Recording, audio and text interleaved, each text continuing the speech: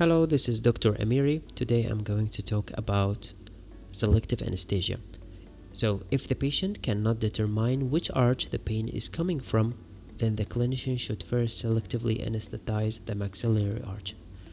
This should be accomplished by using periodontal ligament injection. The injection is administered to the most posterior tooth in the quadrant of the arch that may be suspected, starting from the distal sulcus.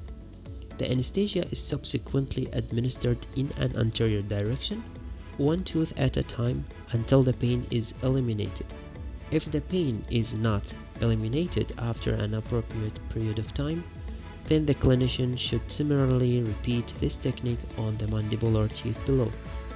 It should be understood that periodontal ligament injections may anesthetize an adjacent tooth and thus are more useful for identifying the arch rather than the specific tooth. Thanks.